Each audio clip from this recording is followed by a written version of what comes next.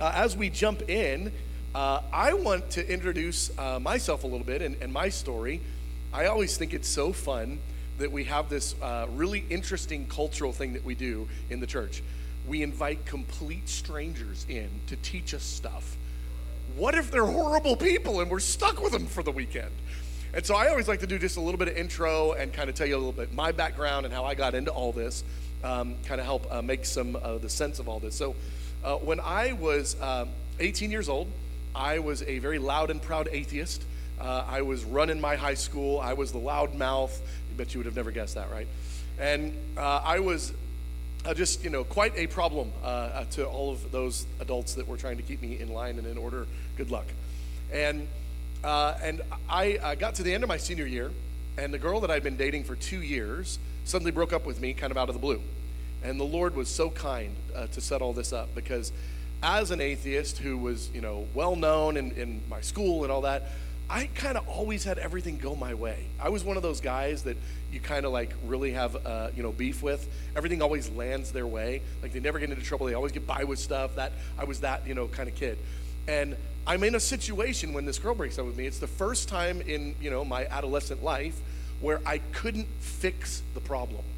I couldn't manipulate it. I couldn't say enough or talk my way out of it. I couldn't fix it. I couldn't get things back the way that I needed them to be. And it did start to cause some like unsteadiness in my soul. I wasn't at all looking for God, but I was for sure sad for the first time in a good long while.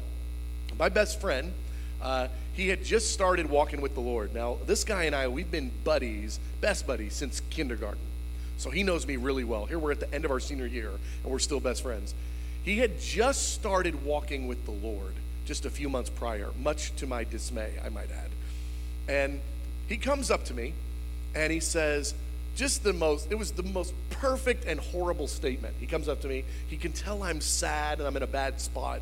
And he says, "Brad, I know you're so arrogant you won't do this," which of course is the perfect thing to say to an arrogant atheist, right? "I know you're so arrogant you won't do this, but if you'd ask God for help, he'd help you." And I said, "Whatever, you're an idiot, you know what you're talking about, God's not real." But here's the problem, I'm in a real crisis moment.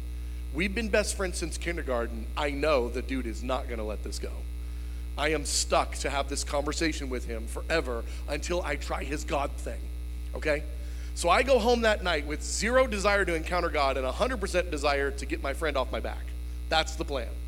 So I'm gonna go home and I'm gonna pray, whatever that is, and the plan is when nothing happens, I'll go back to school the next day and tell my friend he's an idiot and we can move on. Amen? Okay? All right. So that night I go home and I pray the most ghetto prayer that heaven has ever heard. It went something like this: "God, if you're there, whatever, you're not there, I'm talking to the air, this is so dumb, what am I doing? Well, whatever, my friend says that you can help, so if you can help," what am I even doing right now? "If you can help by." And as soon as I say "by," the Holy Spirit falls in my room. And I feel God on me. And I don't know what to do with this as an atheist, because I'm like, this does not fit into my theology of nothing. Because now there is clearly somebody out there who's responding. And I feel the presence of the Lord on me, and I start laughing out loud, hysterically, uncontrollably. I am having this holy laughter moment as an atheist. I am the worst atheist I know at this point, because I am having a power encounter with God in my bedroom, and I'm like, well, I'll be, you are alive, you're real. Who knew? God is real, people. And so I wake up that next day with a new lease on life, because I recognize God is real. I haven't given myself to Jesus yet. I don't know the gospel, but I am now seeking. I am like, where are you? I'm going to find you. I go back to school, and all my friends that had had church experience, mostly were from, kind of mainstream denominational evangelical backgrounds. And here I'm telling them, God came into my bedroom last night and I started laughing like a crazy person. Then I fell right asleep and God's real. And they're like, God doesn't do that. And I go, well, maybe your God doesn't, but my God showed up in my bedroom last night. And so here now the atheist is preaching and giving them, running for their money. So anyway, they go, the church that my best friend had started going to was doing a youth ski trip. And those are the best ways ever to con the atheist into giving their life to Jesus. Let's get them out on the slopes, and they will give their lives to Jesus. And so I go on this trip, and I don't realize the whole youth group's been praying for me for months, because I was that kid at the high school, And so here we are this first night. They'd rented out this like little lodge area that was maybe half a mile from our hotel, and it was a little meeting room, and the plan is to do worship time, and then present the gospel, and then we're all going to go back to our hotel. Well, they're singing, and they're doing a worship set, and I'm brand new to this stuff. I mean, I've been in church 5 times, and every time I was trying to cause a problem. I wasn't there to receive anything. And I'm in the first church environment where I'm open, and I find my foot tapping to the music, and they're singing this song, "Everything that has breath, praise the Lord." He's wearing the shirt right now, and they're singing the song, and if I can be honest, it's kind of a lame song. I mean, it's kind of a little rinky-dink, but whatever. They're singing the song, and I have this revelation. I'm an everything. And I start praising the Lord with this revelation. I was created to praise God. And I actually think I gave my life to Jesus right then, not maybe fully understanding everything, but they gave a gospel presentation right after that, and as they were kind of like going to do an altar call or something, I'm on the front row, and I'm standing, and I've got my hand in the air like, pick me, what do I do? And they're like, well, wait a minute, we're going to pray. Okay, well, let's get to it. Let's get on with it, man. Let's do this thing. And they're like, okay, well, repeat after me. I'm like, I prayed the prayer, and I'm all like, I gave my life to Jesus. Half the room thinks I'm faking it because I was that guy. And like it took me a while. I had a lot of crow to eat that first year in Christ, and a lot of stuff to shake off. But that night, I gave my life to the Lord. It was so sincere, and everybody else is going to take the buses back to the hotel, and I just decide I'm going to walk back to the hotel. So it's a late night, whatever, maybe 10:30 or something. Crisp air, cloudless sky, full moon. And I look up, and I looked at the moon like it was God somehow or something. And I was like, God, I'm going to serve you the rest of the days of my life with all the energy I used to serve myself. And it was the gift of God, because no atheist that's been saved for 15 minutes is that smart. I can't take any credit for that prayer, but I did mean it. And from that moment on, I've been his. And I've been about the kingdom business. Let's do the work of Jesus. Well, it wasn't long after that the Holy Spirit started to speak to me and give me a little bit more about, my future. And one of the things that he really began to highlight was that I was going to be a missionary in Africa. And I'm praying about that, and I'm trying to, learn how to hear God's voice. And I'm in kind of that interesting spot because I'm at a church that doesn't believe that God speaks. And that was really challenging because God was speaking. And so I kind of thought I was going crazy there for a little minute. But I hear the Holy Spirit. I can remember this growing feeling in my heart that I was going to be a missionary in Africa. But I can remember the first time I started asking the Lord questions about it. And I don't remember where I was, but I definitely remember how the dialogue went. I said, well, Lord, if I want to be a missionary in Africa, what missions organization do I go with? And I heard the Lord say, you're not going with an organization, you're going by yourself. I said, oh, that seems like a bad answer. I was like, okay, all right, well, what do I do? How do I get ready? What do I prepare? And I just hear the Lord say, don't take anything with you. I'll show you what you're going to do when you get there. I'm like, this is a really bad start to a mission journey. I'm like, and don't take anything with you, and you won't know a soul on the continent until you land. I'm like, this is for sure the worst thing I've ever. I'm really excited at this point because I go, I'm trying to learn how to hear God's voice, and I've got good news for myself. None of that was God. We'll try again tomorrow. We'll just start all over. We'll ask all the questions again. We'll get different answers. We'll be good to go. I ask the Lord the same questions every day for 3 years, and I hear the same answers every single day. You're going by yourself. Don't take anything with you. You're not going with a missions organization. You won't know anybody on the continent until you land on the continent, which for me was like, don't even try to figure this out. Just show up. Well, I pray about this for 3 years. Now, I just want to give some of you guys in the room, and especially the young people, there are things that the Lord wants to do in your life that are for sure God. They're just not yet. And the best way to find yourself in the perfect plan of God is when you start feeling those little whispers, whatever you do, don't act. I mean, if it's go talk to that person about Jesus in the grocery store line, act on that.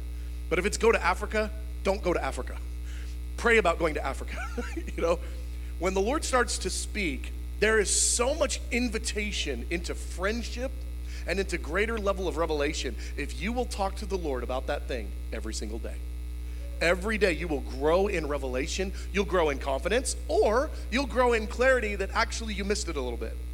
It wasn't so much this way, it was a little bit more this way. You'll grow in that clarity, but only if you continue to dialogue with the Lord. I think so many times the Lord speaks to us and we just stop the conversation there. That's just the beginning. That's the Lord starting a conversation with you. How many times do we bang on the doors of heaven trying to get God to talk to us about what we want to talk about? Well, if God's talking to you, He's willing to talk about that thing. So I want to encourage you, as you feel the leading of the Lord, the right thing at the wrong time is the wrong thing. You want to be in the perfect will and perfect timing of the Lord. And the best way I know how to do that is pray about it every single day, because clarity and confidence will grow. Well, I do that for 3 years. And by the end of 3 years, I am really hard to reckon with. Because I believe that God has told me I'm going to go to Africa. I'm going to do missions. It's going to be, to Muslims in Africa, the 1040 window. I've got all of this just really strong in my spirit. And I've also got the most reckless plan of how to get there. Now, I want to give you a little point of encouragement. I'm not sharing this with you because I think you're supposed to go to Africa and die a martyr. I want you to do whatever Jesus wants for you to do. And the truth of the matter is, we don't need to be going after adventure stories. We need to be going after obedience stories. What does the Holy Spirit want? Because you doing that really cool thing that looks cool to you and looks cool to your friends, if it's not God's will, is a complete waste of your life. And you might even find yourself in trouble very much outside of the will of God. But if you'll follow the leading of the Holy Spirit, you'll be in the Word and be tempered by what it says about your character and the way you develop. The Lord will get you exactly where you're supposed to go. So, 3 years in, finally, I hear not you're going. I hear just this little whisper, it's time to go. And I'll tell you another great benefit about praying about the things that you think that the Lord's speaking to you, praying about it every single day. It will sound like a sonic boom when the Lord whispers something slightly different. Because you've been hearing, wait, not yet, go. Oh my gosh, that sounds so different. I've been hearing not yet, wait, for all this time, and now just a little whisper of go. It's so clear in your spirit. The Lord desires relationship with us. He wants us to grow in that. And so I just want to exhort you, as you're making your plans about your life, ask Him what He wants. Go with Him and follow His timing. So I get to this point. I know it's time. Some friends had donated some airline miles, and so I was able to get a couple of tickets paid for. The Lord did some wild supernatural stuff to get the rest of the flights, because it was a 4-flight ordeal to get over where I was going. And where I just picked the most Muslim country in Africa that I could get into pretty easily with my visa situation. It was the nation of Mali. Mali at the time was 99.9% Muslim. That's pretty darn Muslim if you ask me.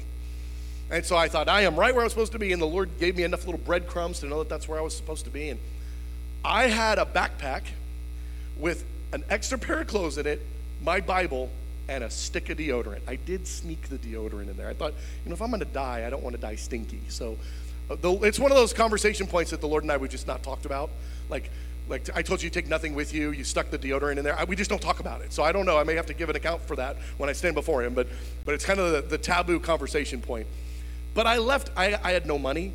I had no plan. And I landed on the continent of Africa, with literally nothing and nobody and no connections. So let me give you how that went. And I don't recommend that. I recommend praying until the Lord gives you clarity and following the leadership of the Holy Spirit. So anyway, I get off the plane, and each flight got less and less English speaking. And I only know English, and I'm not even that great at it. You know what I mean? It's like, that's about all I got, is about halfway through high school education of English, and I got nothing else. And I don't even know what the language is of the country that I'm landing in. I did zero homework. Again, don't recommend that. I didn't know what the geography was. I didn't know what the population. I don't know anything. I'm getting off the plane. It's 2:30 in the morning after 4 flights and no English. And I'm getting off the plane, and we get out at 2:30 in the morning or whatever. And they've brought up a like a little stairwell, jet bridge or whatever, and we're stepping off down on the tarmac, and then there's this dirt path that we're walking. There's not even an airport. I'm like, oh my gosh, what have I done? That's when it hits me. You'd think I would have thought about it at least once in the last 3 years. Nope, just kind of buried wisdom. Here I am in the moment, and I am like, what have I done? And as I'm getting off the plane, I look up, and it's the kiss of God, clear sky, bright moon, full moon. And I'm like, I look up and I go, if you're not real, I am a dead man. So I did my part. I'm here. Now I need you to show up. So these people are walking to this little light off in the distance, and apparently there's a hangar over there, and people are getting their luggage and stuff. I have no luggage to get. People are getting picked up from the airport. I have no one to pick me up. I am just straight up landing in Africa in the middle of the night at 2:30 at age 22 years old. So I get through customs, which is fun when you don't speak any language that they know, and they don't know English, and they're not really excited that you don't know any language that would help them. But we did get through that, and so now people are getting their backpacks and their luggage and such. And I said, Lord, I am so tired because I don't sleep on planes. I've just never learned that gift. I don't have it. Maybe a little ZQL would help, but it just doesn't work for me. And so I've literally not slept in 2 days. And I'm so tired. I said, Lord, can we start this whole be a missionary in Africa thing tomorrow? I'm exhausted. I just want to go to sleep. And as soon as I say that, this guy walks up to me at that very moment and he says, you need taxi? You need hotel? And I said, well, yeah. Yes, I do. And he says, you come. I go, well, now wait a minute. I said, in America, you have to pay for those things. Is that how that works here too? You got to pay for taxis and hotels? And he goes, yes. And I said, well, I don't have any money. No one comes to Africa and has no money. I said, well, I did. He goes, no, this is impossible. And I go, well, you asked. And he says, you come and you don't have money. What will you do? I said, I have no good answers for this guy, clearly. And it's kind of the first time I'm even, struggling through some of these things. Like, yeah, what was I planning to do? And anyway, he talks to me for a few minutes, and then he's getting kind of more and more frustrated. And eventually he goes, you need taxi? I said, yes. You need hotel? Yes. You come. I said, I don't have any money. He says, no money, no problem. You come. I go, okay. I said, Holy Spirit, what do I do? I heard the Holy Spirit say, go with him. So I go, cool, free ride. Okay. Now, he hires out a taxi driver, and we're now driving through the desert. You guys ever heard of the term from here to Timbuktu? Timbuktu's in the middle of Mali, okay? It's the Sahara Desert. It's nowheresville. I haven't seen a building or a light in 45 minutes. I've just seen sand dunes after dunes. And I'm thinking, where is this hotel? Where are we going? Now, I'm going to skip forward into the story for a little point of revelation that you need at this point, but I don't learn about for sometime down the road. What's really happening in this moment is I'm being abducted by a crime syndicate. That's what's really happening. This particular crime syndicate, what they've done is they've posted henchmen at all the major ports, airport, the train station, ferry station, bus station. They're looking for white American tourists to stick into a car and to take out to way stations out in the desert to decide their fate the next day, where the crime boss is going to come and kind of interview last night's catch and figure out what to do with them. And there's nothing good on the list, by the way. Okay? So here I am, 22, fat and happy in the back seat, just driving through the desert. I have no idea what trouble I'm in.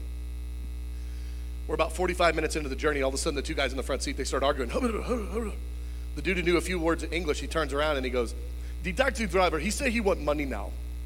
And I go, dude, I told you I have no money. And you were all, no problem. I said, I don't have any money. And he goes, And they go back to arguing. Taxi driver stops the car, gets out of the vehicle, opens my car door. Get out of my car. Oh my gosh, I'm gonna die. I just got here. Obviously I didn't die. I'm here, right? You can see, right? Okay, so everybody take a breath. Okay, you're gonna be okay. I'm okay, you're okay. So I am freaking out of my mind because I don't know what's about to happen, but no good can come of this.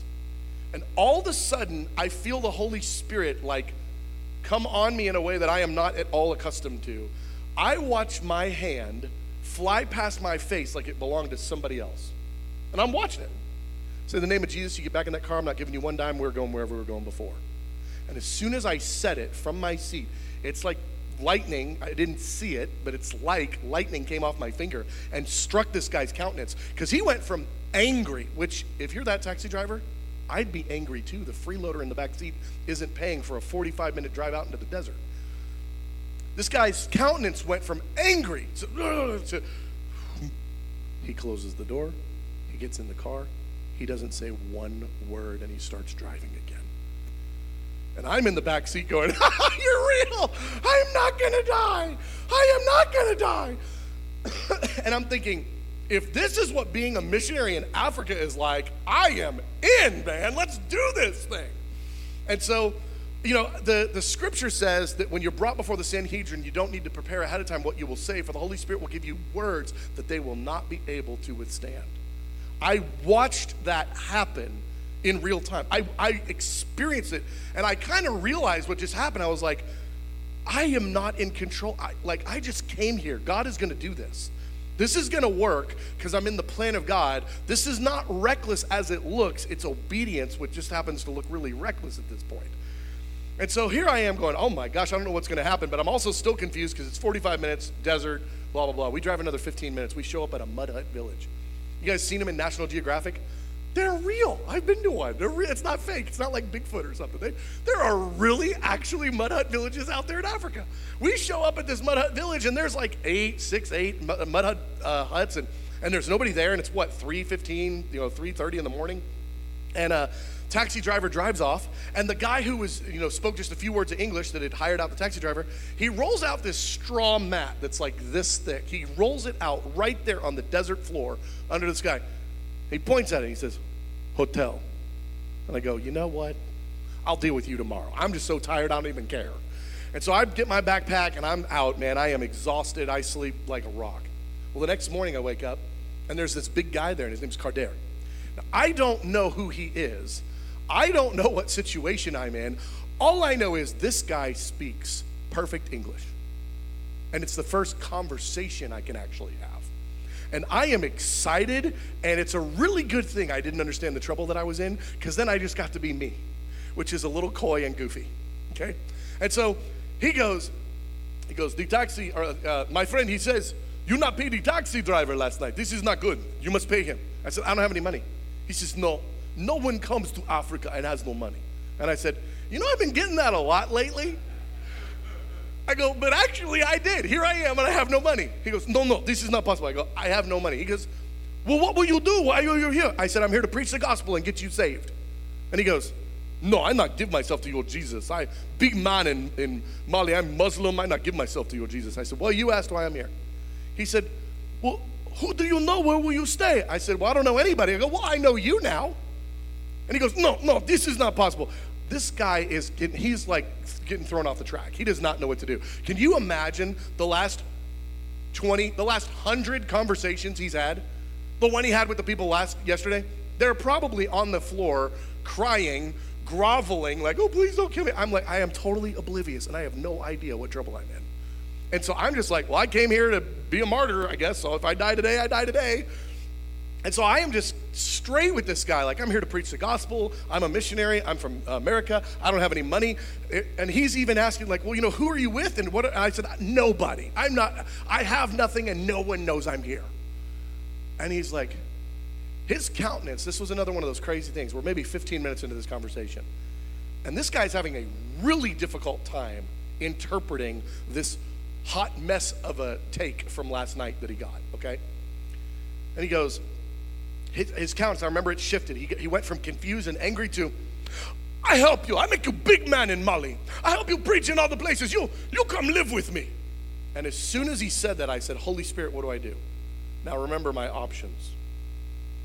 Desert. Oh, look, more desert. So Holy Spirit, what do I do? And I heard the Holy Spirit say two things. This guy is bad news. I went, oh, second thing. Go live with him.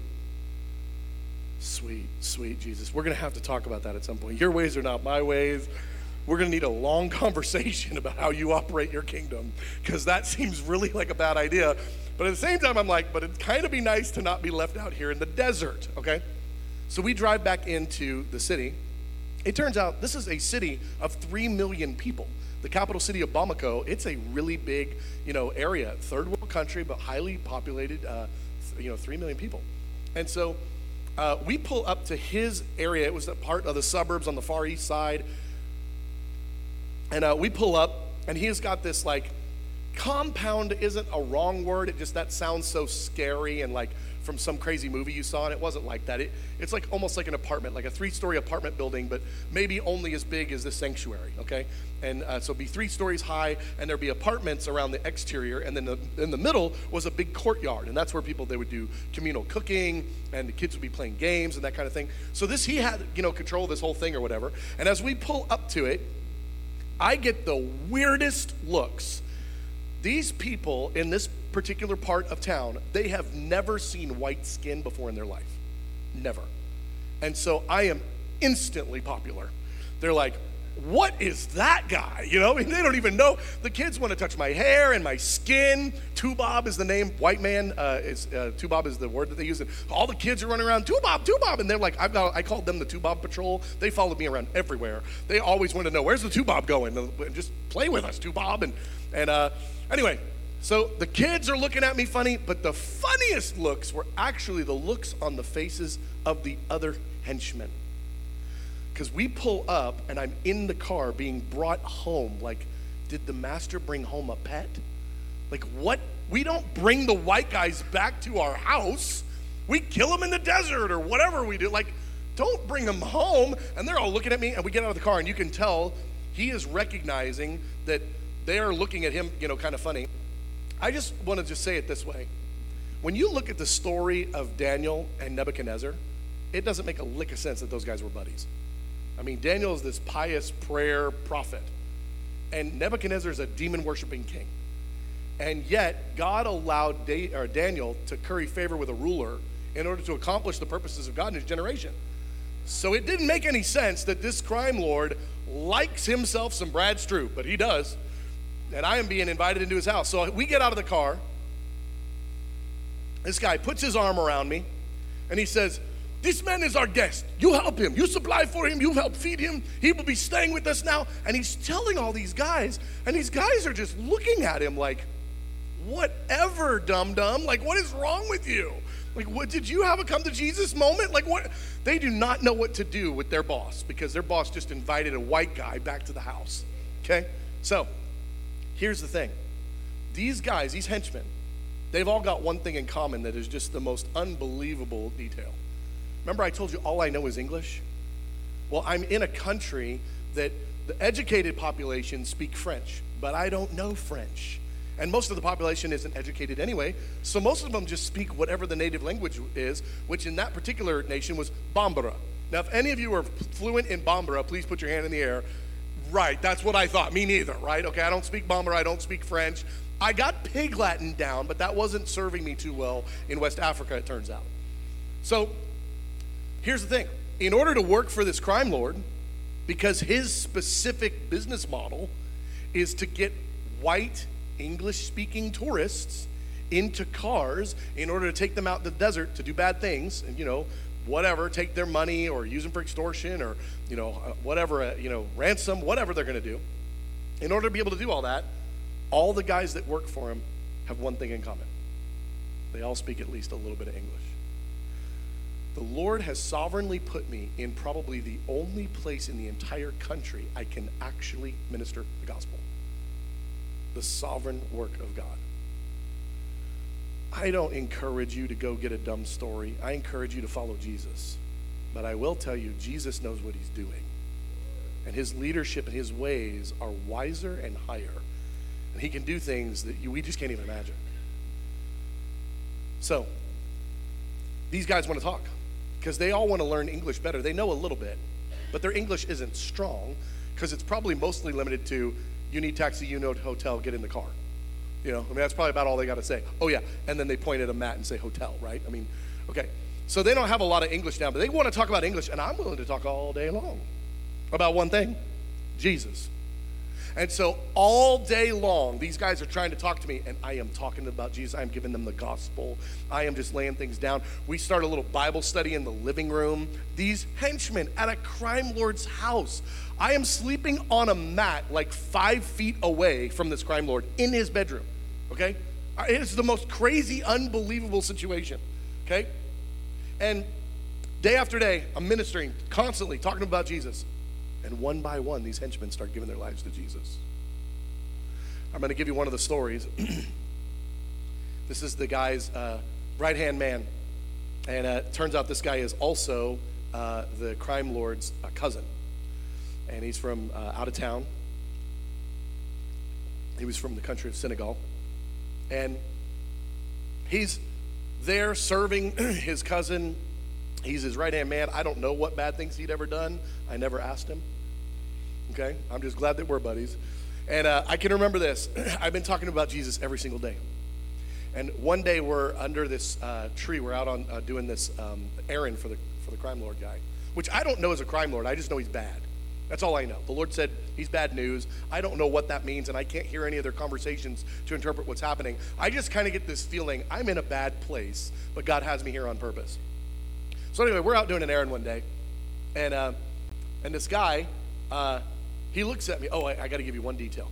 So this dude's name was like 72 letters long and was like mostly consonants, and I don't know where the vowels were. I couldn't say the dude's name for the life of me. I mean, it was really long and hard to say, and I was like, dude, I do not know how to say your name. And I said, but every time he would speak his native language, this dude knew 7 or 8 different languages. And one of them was his native language back from where he was from in Senegal, which the native language of Senegal is Wolof. Now, if you ever hear Wolof spoken and you're some dude from Texas, it sounds like this. Sounds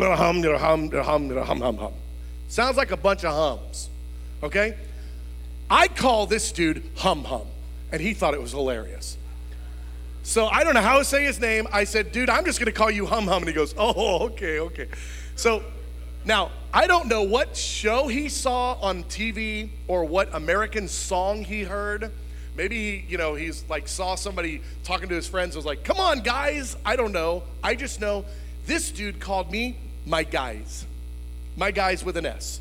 So it's my guys and Hum Hum. You don't have to understand it. You don't have to like it, but that's just the way it is, okay? My guys and Hum Hum, and we were a pair, man.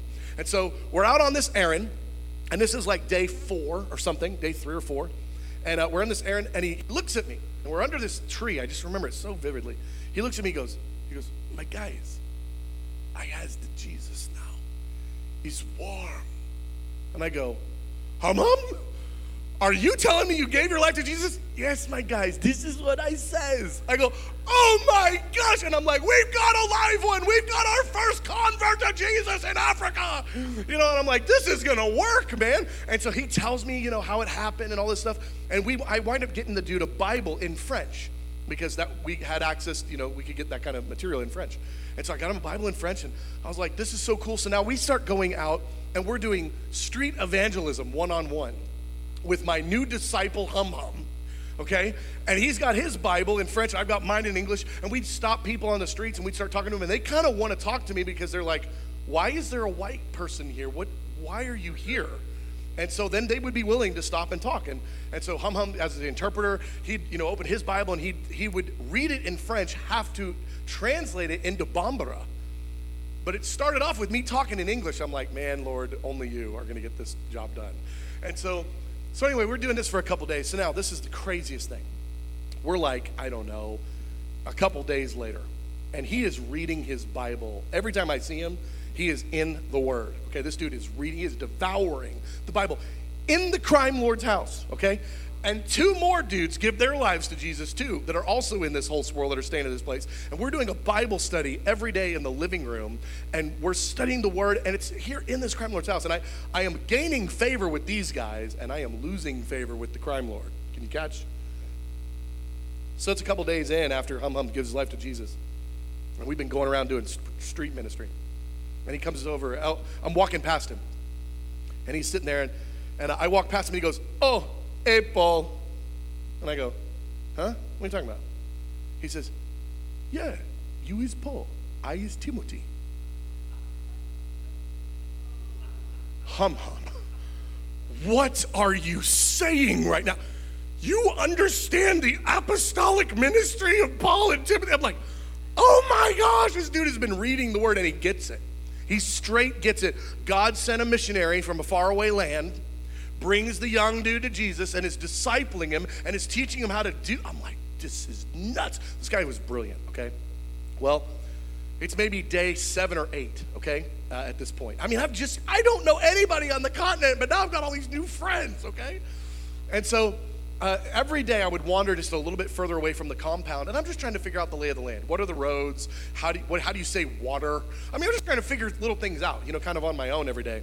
And so one day I'm a couple blocks away or whatever from the crime lord's house, and these two people come up to me and they say, something, Jesu Christ. I was like, that has got to be my Jesus. And I look at him and I go, you guys are Christians? And with such astonishment, their eyes get really big. In perfect English, they say, you know English? And I said, I will hug you right now. And I don't care who these people are. I give them a big hug right there on the street. Because now I know they're Christians and they're English speaking. I'm like, you are my new best friends. And so, remember I told you that the country's 99.9% Muslim? These two are pastors of a Pentecostal church 2 blocks away. 2 blocks away from where I land, there's a thriving little Pentecostal church. These pastors were out evangelizing. They saw me and thought I was an albino, and they were witnessing to me. They were telling me about Jesus. Because it made way more sense that I was an albino than it was that I was a white guy in this part of town. It just didn't make any sense. And so they go, well, what are you doing? I go, who are you? And they go, I said, who are you? And they said, well, we're pastors of this church. And I go, no way. And I am so excited because now I've met believers in the land, and I'm just so excited. And they said, well, who are you? And I go, I'm American missionary.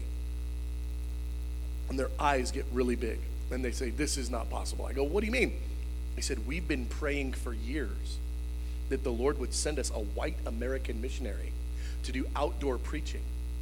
Because of the color of your skin, you can draw a crowd anywhere. I said, yeah, I've kind of seen that. And they go, and when I left to go over there, I felt like the Lord said, you're going to do outdoor preaching. That's like going to be your ministry. You're going to do outdoor preaching. And so I go, they said, this is crazy. We've been praying this. They said, we have got a sound system and a generator. Can you start tomorrow night? I said, yes, I can. I was like, that much I can do. Guys, I'm at day 7. I don't know what I'm doing. I'm a moron, but I'm an obedient moron. And here now we've got believers that are in this crime lord's house. We're doing a Bible study. I've met these pastors, and we're going to start doing outdoor preaching. We start the next night. They go, okay. They go, well, they're really confused. They said, there aren't any hotels around here. Where are you staying? And I said, well, I'm staying with this guy, Cardair. And they go, this man is very bad. It's amazing that you are not dead. He kills white people. Da, da, da, da. And I was like, well, I knew he was bad. Perhaps you can help me get out of there. That seems like maybe that would be fitting. And they're like, we will help you immediately. We can't believe this. And they're like, this is crazy. And they said, well, I said, we've been praying for years for an inroad into the crime lord's house. Can you just imagine if you knew that there was like a cartel that was like right down the street from you here at this church? Wouldn't you guys be praying, oh God, bring salvation and a person to peace? I mean, wouldn't you be praying those kinds of things? Well, they've been doing that. And I go, oh, I got good news. And they look at me kind of funny. And I go, do you know so-and-so? And they're like, yes. And so-and-so? Yes. And this guy? Yes. And they go, yes. And I said, they're brothers in the Lord. They all gave their lives to Jesus. I'm doing a Bible study with them in the living room. I'll bring them to church Sunday. And they go, oh my goodness, they can't believe it. Now, let me just tell you, the funniest day in this little Pentecostal church's history is the day a white guy and 3 henchmen are the guest speakers and come sit on the front row of the church Sunday morning and just walk in and everybody's like, oh my gosh, what's going on? That the pastor's got his arms around us. He's having us tell our stories and it's getting translated into 100 languages. I mean, not 100, but 3. And I'm like, it was crazy. I'm just like, this is the wildest ride of my life. Somebody in their church got me an opportunity. I was preaching on the radio in the capital city just a short time later. I mean, there's crazy things happening. We start doing these nightly preaching meetings, and everywhere we go, we kind of set up the sound system, and they start doing worship, and people start to gather around a little bit, and they say, hey, our friend from America is here, and he wants to speak to you. And then people kind of gather, and I don't mean thousands, but like a room like this size would be a small crowd, maybe 100, maybe 200, a couple of times.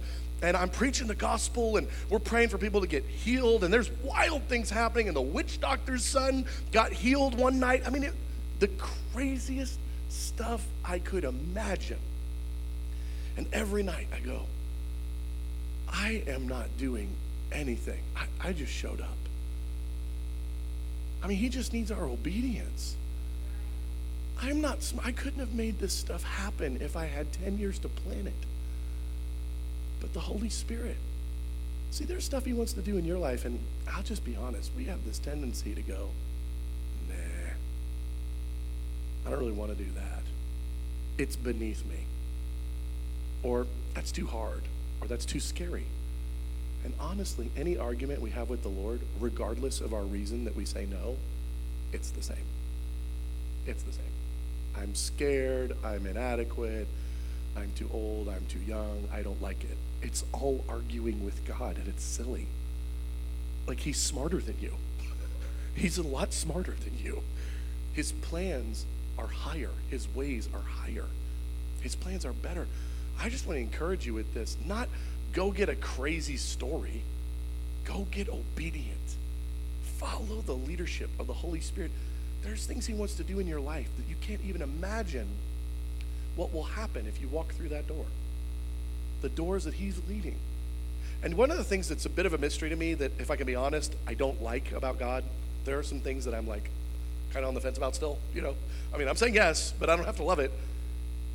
He'll let you miss out on stuff.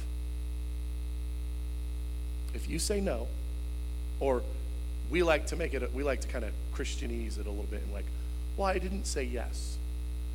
It's like, no, you said no to God. He told you to have that conversation. He was giving you that stirring. I want you to start this, stop this, go there, don't do this.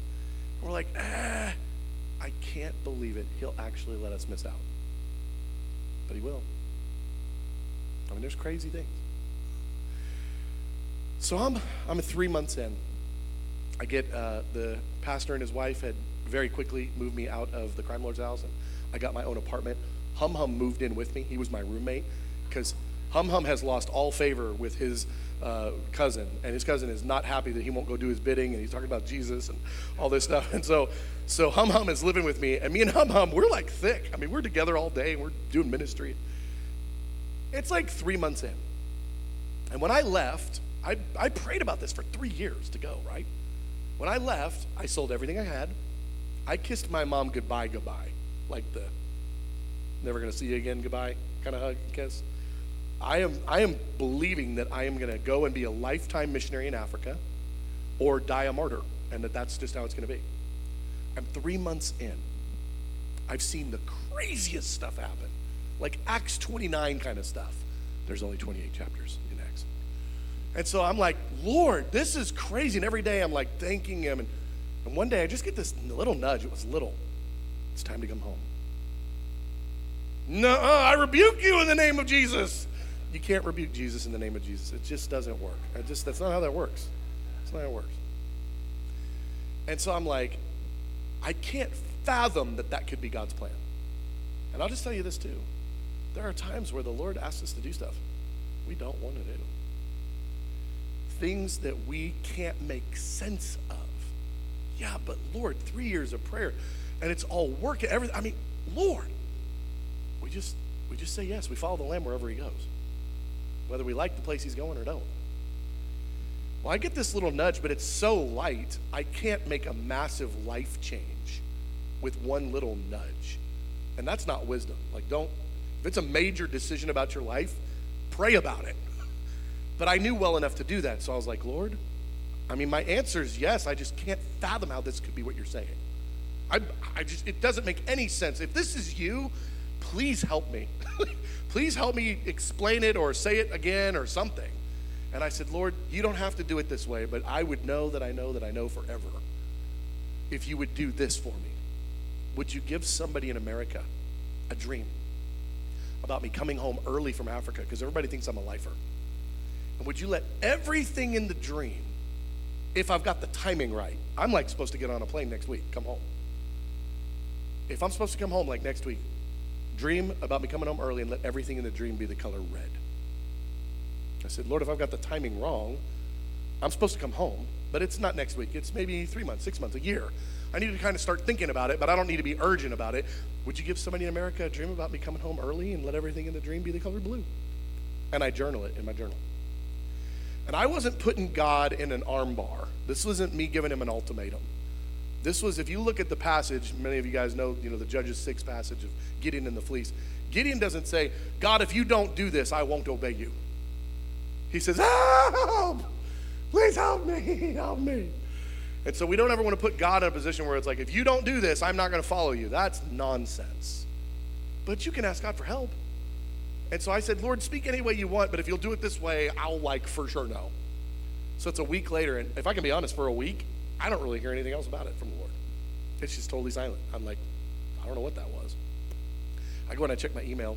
There's this little internet cafe, and I've heard that it's this case all over Africa, and I pray that the timing of this was like around 2003. I pray that they've gotten a significant upgrade in their infrastructure related to their internet connectivity, because at the time, the fastest way to die in Africa wasn't martyrdom, it wasn't malaria, it was the Wi-Fi connection of dial-up internet.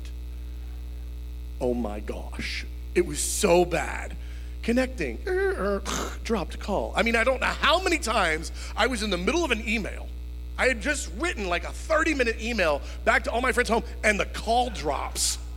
And I'm like, are you kidding me? Okay, so I go and check my email. And I get this email from one of my old students during that season of time, those 3 years that I was praying every day. I was doing ministry. I was doing youth ministry in the Dallas area. And one of my old youth students had reached out, and she said, hey, Brad, I had a dream. She said, I know some people's dreams mean something. Mine never do. But I thought I'd tell you the dream. It was just a really short dream about you coming home from Africa early, and everything in the dream was the color red. The walls were red, your shirt was red, your face was red. Everything was red. Does that mean something? Only that God listens to man. Does that mean something? Oh my gosh. I can't believe this. Also, dang it. Dang it. Because now I'm supposed to come home. And I've got no out. Like, well, I didn't know it was you. Oh, I know it's you. I know good and well that it's God. And I am sitting in this little internet cafe.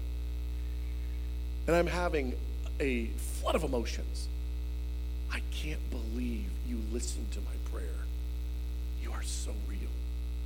That's the most specific prayer I could have prayed. It is bizarre. And he did it because he's real. I love telling my kids these stories so they'll grow up believing God is real. And then they'll have to choose if they serve him or not. But I don't want them to have to choose if he's real or not.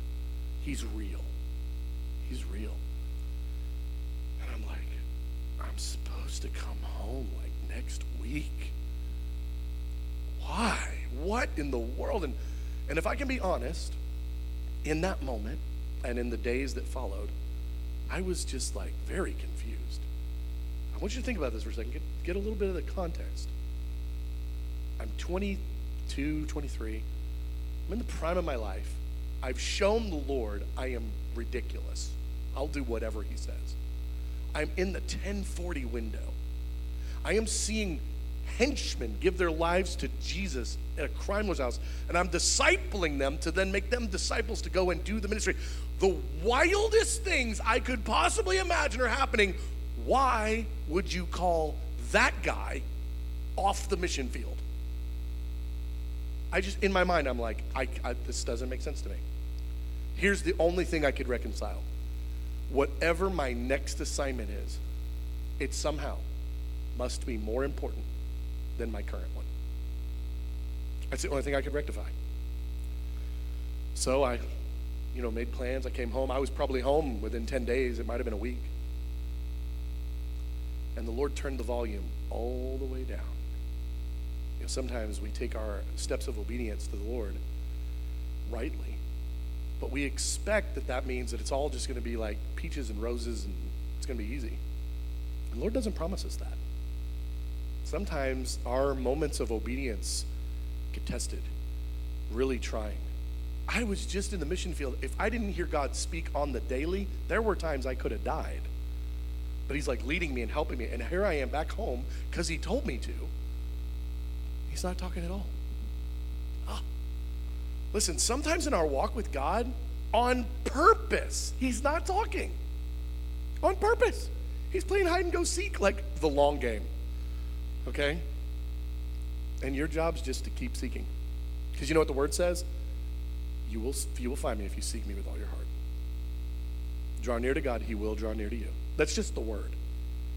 So it's a year and a half, which as a 20-year-old, that felt like an eternity. 18 months of like, what am I doing? You know, I got a job because I got to pay for stuff. I started a Bible study in my living room. I'm discipling some people. I'm reading the word. I'm doing what you would do. I'm just trying to do the best that I can with what I know. But I am just clear. I have no clarity at all about what I'm supposed to be doing in life. And I feel aimless. I feel ashamed. So many of my friends are like, weren't you supposed to like go die a missionary or something? Yeah, I know. But what are you doing back home? Not real sure. Were you backslidden? No, not exactly. And so it's a year and a half. And one day I'm sitting on my couch. I'm reading a book on my day off. And I have the most powerful encounter I've ever had with the Lord. I hear him speak the clearest I've ever heard him speak. Sitting on the couch, all of a sudden the presence of the Lord gets thick in the room. I find myself on the floor trying to get under the carpet. I'm like really feeling the presence of God. And I hear the Holy Spirit say these words: start a daily prayer meeting tomorrow morning at 5 a.m. and don't stop until I come back. Who, me? I'm a missionary? I think you got the wrong house. I think the prayer guy's next door. Over there. And I just hear it reverberate in my being again. Start a daily prayer meeting tomorrow morning at 5 a.m. and don't stop until I come back. Daily? Oh, that's like every day. That sounds like prison. Start a daily prayer meeting tomorrow morning at 5 a.m.? Are you even awake at 5 a.m.? Let's get real, God. Start a daily prayer meeting. I'm like, this is crazy. Until you come back. Like, come back? Like come back to the planet? Is that what are we talking about that comeback? I don't even know what to do with any of this. And I just find myself saying, yes, Lord, and maybe it's only so I can get up off the floor. But I'm saying, yes, Lord, I'll do it. And so, man, about 30 minutes goes by before I can physically get up off the ground. And I sit there on the couch, bewildered. I'm like, I just got my life assignment, and I hate it.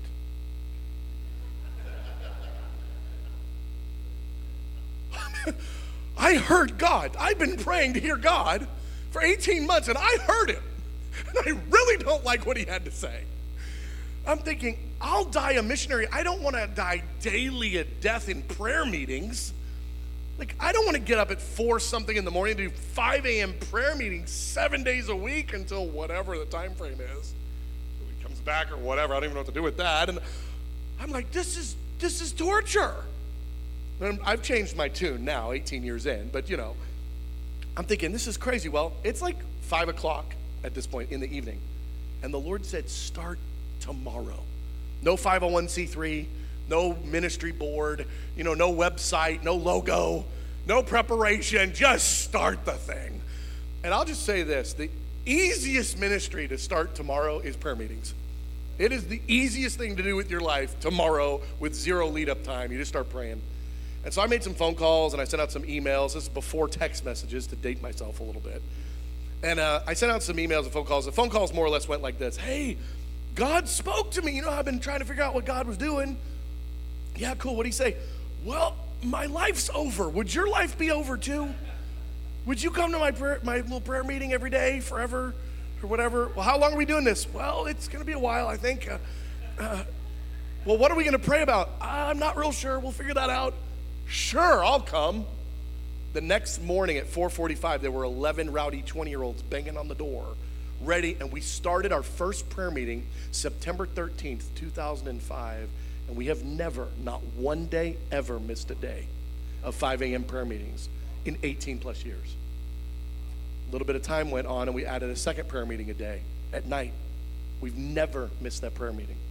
Then we added a third and a fourth and a fifth. In 18 years, we have never missed a prayer meeting. We've been late like 5 times. And we corporately repented to the Lord and to each other because we felt the Lord give us this sovereign commission. See, you got to follow the leading of the Holy Spirit. The things that he wants to do in this house are probably different than the things he wants to do at the ministry down the street, the ministry over there, and our ministry. But we got clear marching orders. We were to keep those prayer meetings sacred. And so we started that thing 18 years ago in my living room. And now by God's grace, we're at 18 plus years in.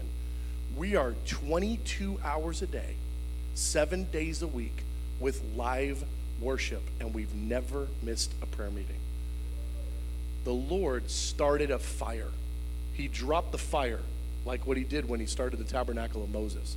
I don't know if you guys knew this or not, but the fire that started there, it wasn't by humans. It was God sent lightning, or it just says fire fell from heaven on the sacrifice. It was then the job of the priest to keep it going. And since 2005, we've been keeping it going. And so it's allowed us to meet a lot of fun people like Andrew over the years, and now Robert more recently. And it's allowed us to connect with different houses of prayer. And because we've been doing it for 18 years, we've learned a few things along the way. And my hope in this conference, we're going to take a break here in just a moment. My hope in this conference is to empower you and to give you vision for the assignment that the Lord has for you here at Antioch and Galveston. So here's what we're